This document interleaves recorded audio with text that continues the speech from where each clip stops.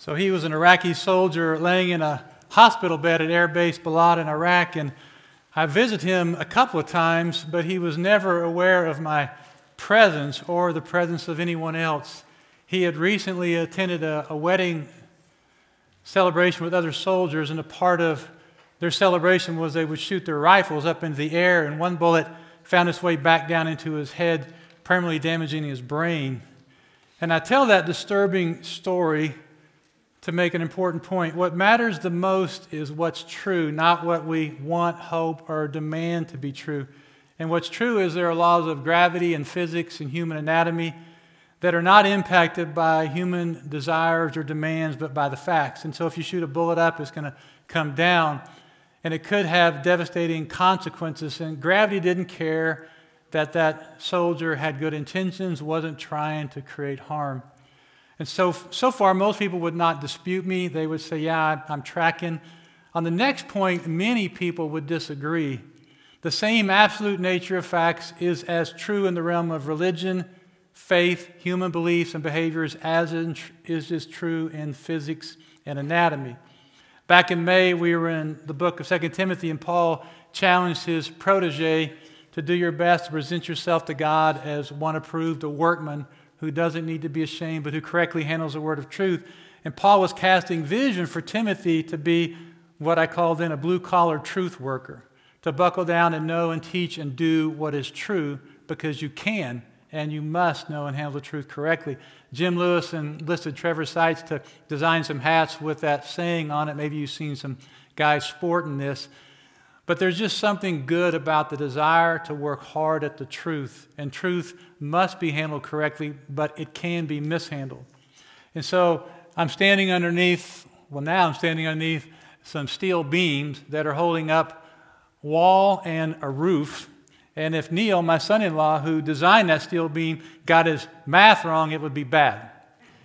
And he had a lot at stake because he would get fired and kill his father-in-law all in one stroke.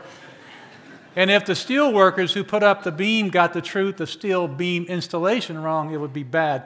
And Neil didn't seek his truth on steel beams. He calculated the truth. And the workers who installed the beam, when I walked in here, this was demolished, and they had put up all these supports, and they were working hard at. It was dark in here, cold in here. I never walked in, and there's all these blue-collar steel workers sitting around going, how do you feel about gravity today? I just never saw that. They were looking at the specs, and they were installing the beams according to the truth of steel beams and brick walls. We've looked at Deuteronomy 29:29 a lot, especially over the Advent season. The secret things belong to the Lord our God. The things revealed belong to us and to our children, that we will obey Him. And so we're looking this month at the history and mystery of the incarnation. God became flesh and dwelt among us. And to say that we must handle the truth correctly is not to say that we can have exhaustive knowledge of truth. One of the problems humans get into is they say, if I can't know all truth, then I can't know any truth. And that's just a false dichotomy. Exhaustive truth is not necessary to live in the truth. We have adequate enough truth, and we have accurate, true truth of God. So Neil and the steel workers, they don't know everything there is to know about steel and gravity. They know enough to build a safe wall. And what God's revealed to us is enough to be saved and to be sanctified, to train over time to become more like Christ. And so we can't divide the world into true truth, steel truth, like holds up beams, and then my truth, we'll call it mushy truth. Steel truth is important, we think, for actual steel beams and buildings. Mushy truth is kind of what I want to be true or stuff I want to believe. So my truth, mushy truth, doesn't apply broadly to everyone, everywhere, all the time. It's just mine. It's mushy. And when it comes to their lives, what they believe, what they value, and certain behaviors, many people believe that there is no such thing as steel truth. They believe you can tinker with reality in that realm. They would never want Neil to have his truth in steel beams, but they think they can have their truth when it comes to their own lives. And this delusion persists partly because the consequences of living outside reality in the world of steel beams and brick walls can be rather immediate. You get the math wrong, the wall falls. In the realm of personal beliefs, shaping values, shaping certain behaviors, those consequences may not be immediate. In fact, they might unfold over an entire lifetime and even beyond this life. So I was reading this week about the criminal Whitey Bulger, who was at one time the FBI's second most wanted. The first most wanted was Osama bin Laden. And Bulger was a terrible, murderous human being, and he went for decades, it seems, getting away with it. The wall not falling down on him, but it came down in horrific fashion when the murderer was murdered in prison. And if the actual wall comes down, like if this wall came down, the impact is immediate. Wow, that didn't work. We got steel beam truth wrong. But when we live outside of God's will, if we live our own truth, sometimes the consequences are so slow that people fail to connect cause and effect. Nothing bad's happening. I feel okay so far. No walls falling on me. I guess it doesn't matter. And I want to go back, before we go to Luke, I want to go back to Psalm 73, a chapter in Psalms we've looked at several times, but it's really important in thinking about truth. It's an example of a guy who's trying to make sense out of what thought he was seeing in the world in regard to God's truth and others who weren't living in God's truth. He thought they were getting away with it. He said, I envied the arrogant when I saw the prosperity of the wicked. They have no struggles. Their bodies are healthy and strong. You would almost think he was on social media. Their lives are perfect, unlike mine. And along those lines, I saw a documentary recently about the rise of anxiety in society.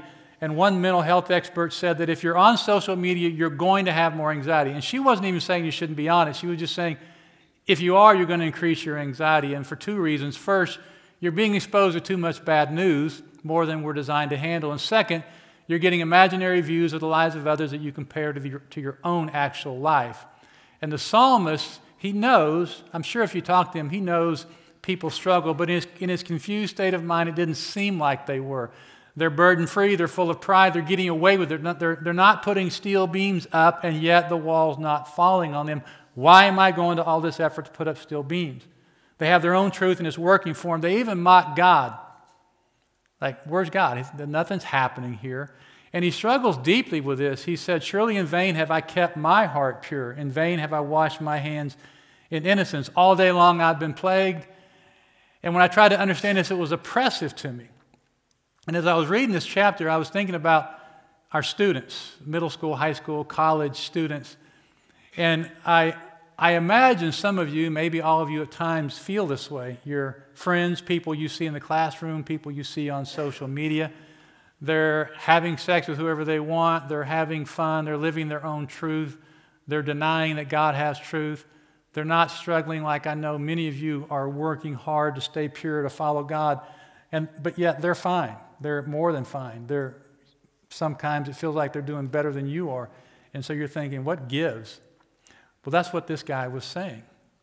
And there's more going on, and there's more about to go on in their lives than what's readily apparent to you.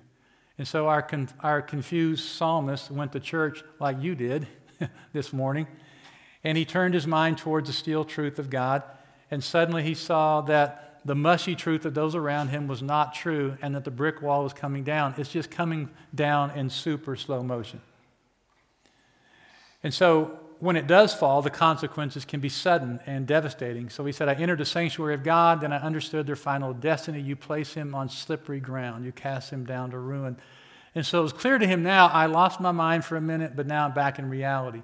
The truth is, he goes on to write, you're always with me. You hold me by my right hand now. You guide me in life, and then after this life is over, you'll take me to glory. What was I thinking? Who am I in heaven but you? And earth has nothing I desire besides you.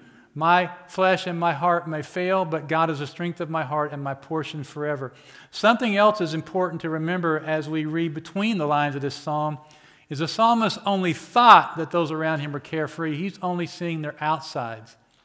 They were not doing as well as it looked like they were from his perspective. And neither are the people around you or the people online. They're not doing as well as it looks. And we often hear these stories after the fact. And if you dig into their lives, you get to know them personally. People sometimes sit down and talk to me, and they have great curb appeal. And then when they sit down and you open the door and walk into their lives, you're thinking, man, this is not a good place. So many of you have followed Christ for years. You've become used to peace. You're so used to it, you don't even know you have it. You're used to true friends. You're used to perspective-shaping worship. You're used to walking with God in your everyday life. You're used to God's peace and truth in your life, and so you don't realize that others around you have not had a minute of what you've enjoyed for years. It's become common for you. Last week, I went to the hospital because Robert Garner called and said that Ernest might die soon. So Christy told me I need to say this. He's not dead. Okay, so then I'll tell the rest of the story, because I forgot to say that in the first, everybody's thinking. So let me tell the rest of the story. He's not dead. Unless he died between this morning and now, but as far as I know, he's not dead. So I got a call about 10 o'clock, and Robert Garner said, come to the hospital. Ernest might die soon. He suffered massive blood loss from an internal bleed they couldn't locate. When I arrived, he was shaking and groaning. His body it was not well with his body, but it was well with his soul. And I stood behind him, held his head, and prayed in his ear, and as his body began to recover, he was able to speak. He started telling me what to say to various people after he was gone. And it was, tell this person I love him, tell this person I love him. And he started telling me about his funeral service, and it looked like he was imminent. And he wanted me to put his ashes around that oak tree out front. And I'm like, okay, I'll put your ashes. Actually, I'm going to do whatever I want when you're actually dead.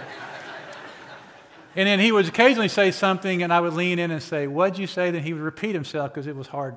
He was low on energy. One time he spoke, and I said, what'd you say? And he said, I wasn't talking to you. I was talking to Jesus. I said, okay, well, this is a three-way conversation. How do I know who you're talking to?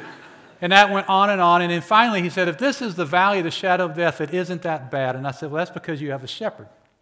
So if you've been a believer for a while, you become accustomed to the Lord's peace.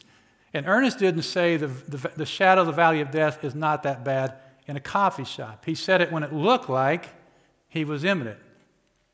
And by that, I don't mean you're never worried or anxious, or that you're always going to feel good, or that your physical body doesn't cause you pains and problems.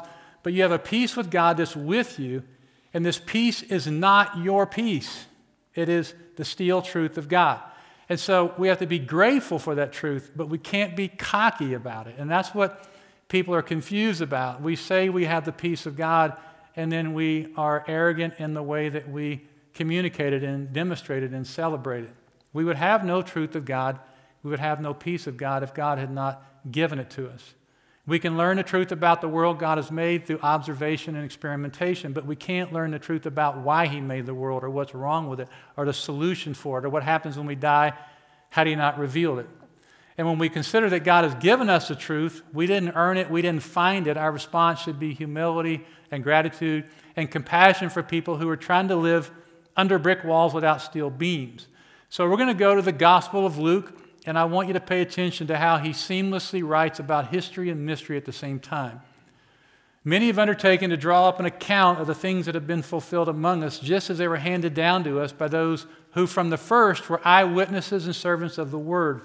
Therefore, since I myself have carefully investigated everything from the beginning, it seemed good also to me to write an orderly account for you, most excellent Theophilus, so you may know the certainty of the things you've been taught. There were many people who were writing about Jesus at this time. His life had gone viral, and God has seen fit to give us 4 inspired, accurate accountings out of the many that were written, and Luke's is one of them.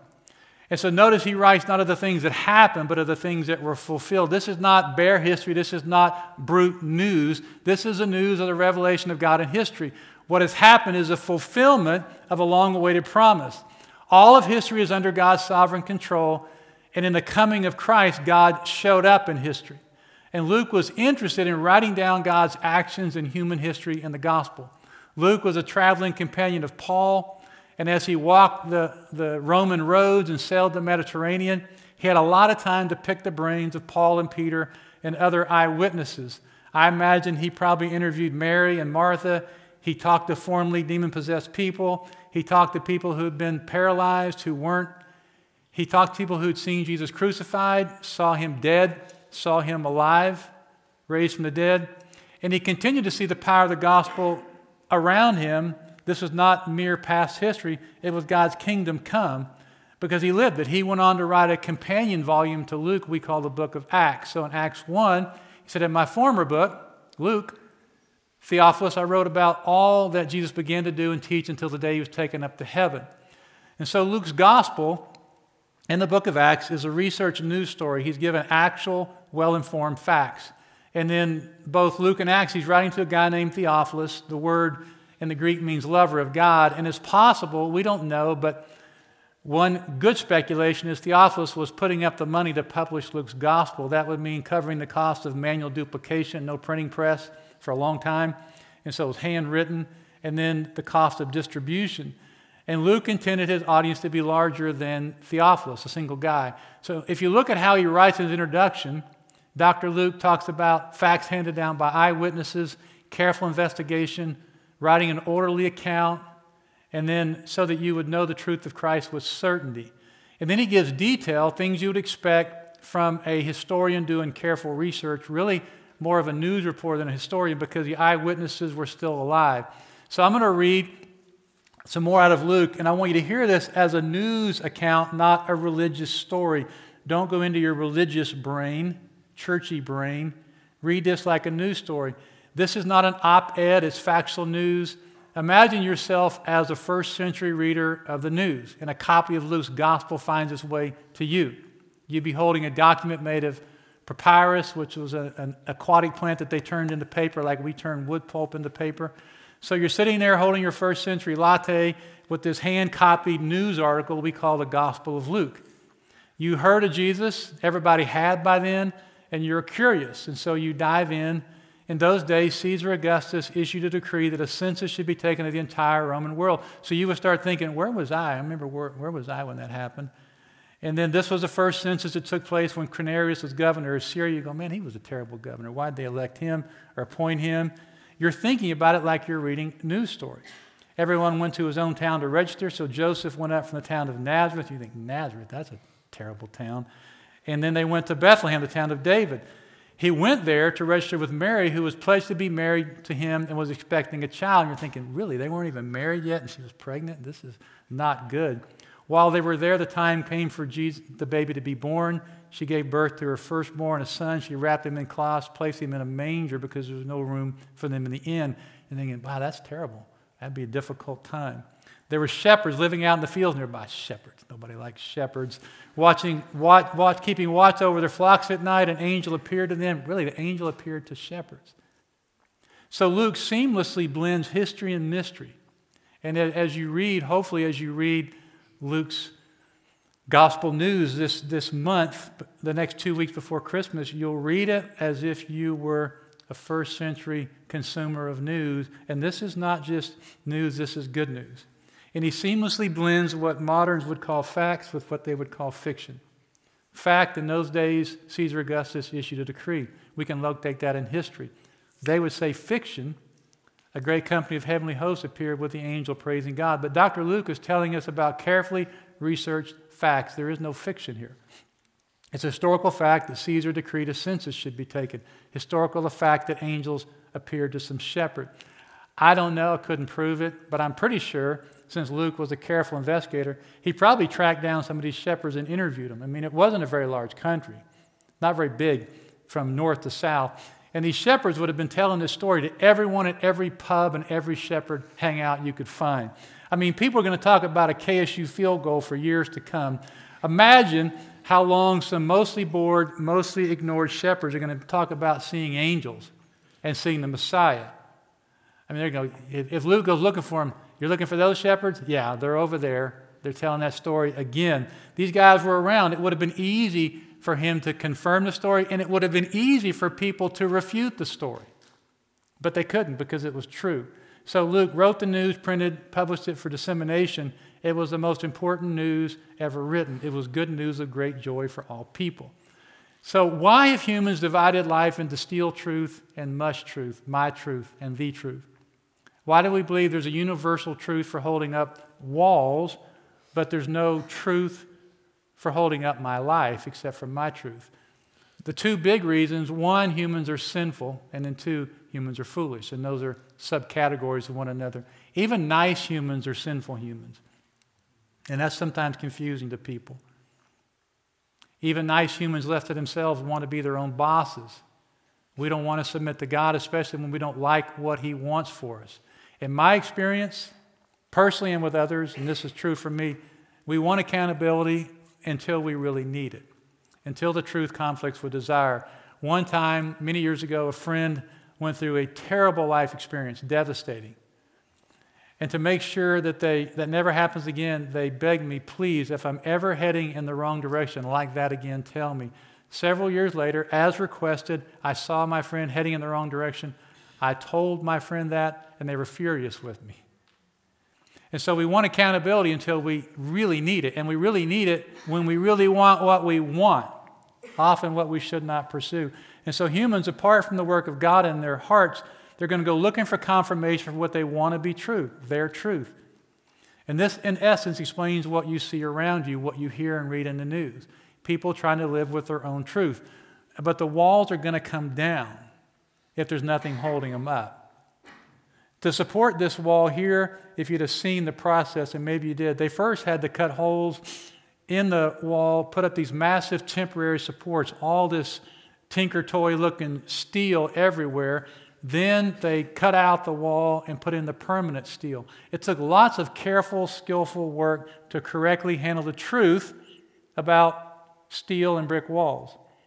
And real life requires living inside the parameters of the world as God has made it, regarding both brick walls and personal choices. There's no distinction.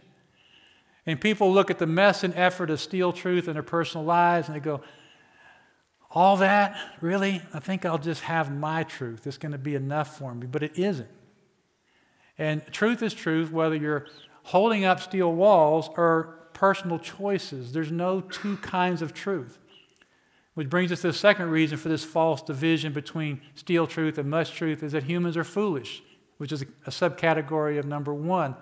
We traded wisdom, living in God's will and ways, for our own way, and now we believe that we are on our own able to be wise. We think that we're smarter than God, or at very least, we're sort of his junior partners. We can advise him on our lives. And we know we can't hold up a brick wall by what we feel, unless you're a Jedi maybe, but more normal people can't hold up brick walls by their desires. We want real steel up there. But then when it comes to our life, our choices, who I'm going to become, what I'm going to believe, what I'm going to treasure in my heart, what I'm going to give my life to, we don't think we need steel there. We think that we can put whatever we want there. And this false dichotomy between this kind of world and this kind of world is devastating. Because the wall in here is not going to hold any more than the wall up there just because I want it to. And when I talk about steel truth, I don't mean God's truth is hard and cold, like the hard, cold steel. I mean steel like real, steel like able to sustain. God's truth is actually very warm. It's life. And so now, through the valley of the shadow of death, and then beyond that, we have a truth that sustains us. So let me finish by shifting our examples. I've actually gone from my example to a better one, Jesus's, and he talks about the gospel as a rock foundation. We're talking about holding up walls. He's talking about holding up your life. It's in Luke chapter 6. It's sometimes called the Sermon on the Plain as opposed to Matthew's Sermon on the Mount. And by the way, people have puzzled over and disputed the difference between the Sermon on the Mount and the Sermon on the Plain as if there's some mistake or Matthew and Luke didn't get it right. But why are they puzzled about this? Jesus preached a lot, at least on one hill and at least in one plain. And the content was going to be the same to a degree. It's going to be different. I mean, I might say different things between first and second services to a degree. So the Lord knew his audience. He had his purposes for what he preached. And here in Luke, he's preaching in this wide open flat place. And let me read it and make our final application. Luke 6:47, he said, "Why do you call me Lord, Lord, and don't do what I say?" So he's concluding his sermon. He gives a very direct challenge. You call me Lord, then why don't you yield to me? If you say I'm the Lord, why do you believe yourself as if you're the boss of your own life? And then he gives two approaches to life that every person takes.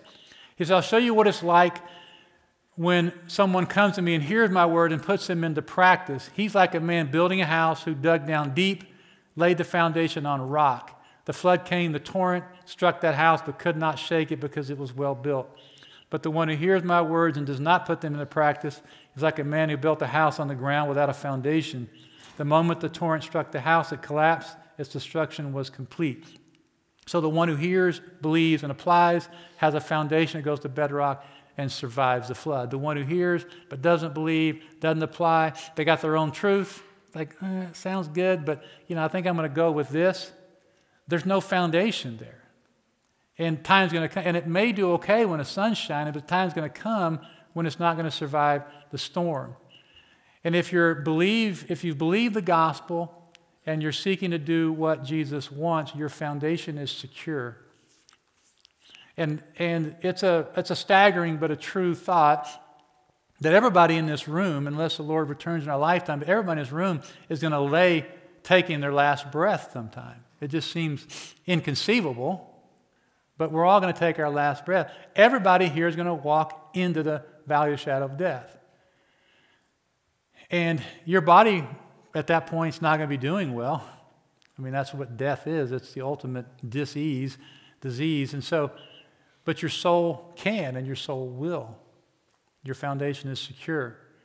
And you may not even feel like you're doing okay, but you will be doing okay because it's not your truth. You're going to put your confidence in. It's the truth.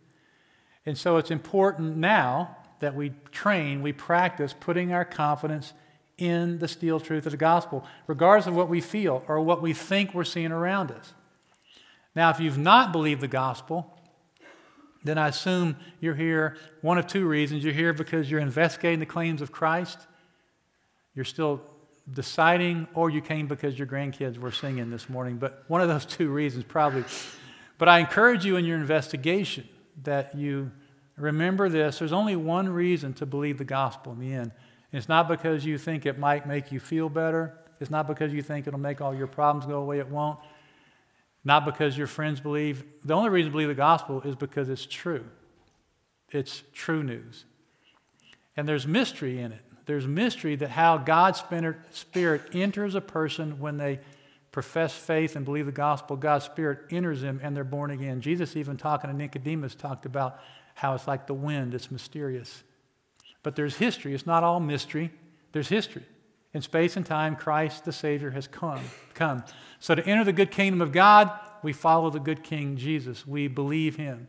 We do what He says. This is the bedrock for our lives. And so we're going to finish up with a few minutes of prayer. Normally we end with a couple of songs. Today I want to give you some space to just be still. And you may be uncomfortable with this. Maybe you don't do a lot of this.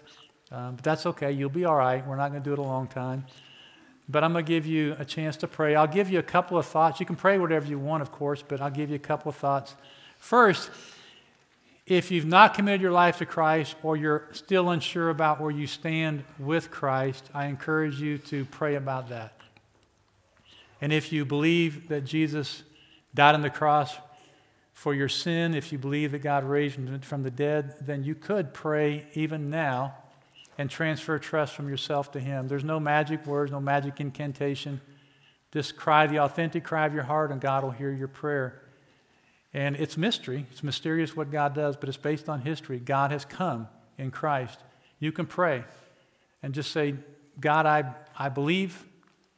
I ask you to come and forgive me of my sins, and I'm putting my confidence in you. That's what repentance is. It's a two-part movement. It's turn away from sins and turn towards God. If you're already a follower of Christ and you've been following your own truth and you know it, well then confess that. Repent. Commit anew to living in the truth of the gospel. And then a third thing you can pray would be for others. Pray for people you know, work, or live around who are trying to live without a steel beam holding up brick walls, and you can see the slow-mo fall. Pray that God would give you courage and opportunity to share the good news of Christ with them. So I'm going to give you a couple of minutes to pray, and then I'll close. And if you'd like to pray with family or friends, you can. You can do that now. You can pray alone. Don't ask a stranger to pray with you. You'll make them uncomfortable. But if you want to pray with someone you know, then by all means, please do that. I'll come back up in a minute. Amen. 20th century composer John Cage didn't believe that the world, the universe, the cosmos was a product of blind, undirected chance. There was no purpose, no meaning, no real beauty. And so he composed, and I use that word very loosely, he composed a music that was just silence. Nobody played anything. He composed music that was dissonant. It was chaos. It was random notes. And when he first performed, had an orchestra perform it, at the end of the performance, they were hissing because it was terrible. And his view that the world is random, meaningless, there's no purpose, led to silence, dissonance, and ugliness.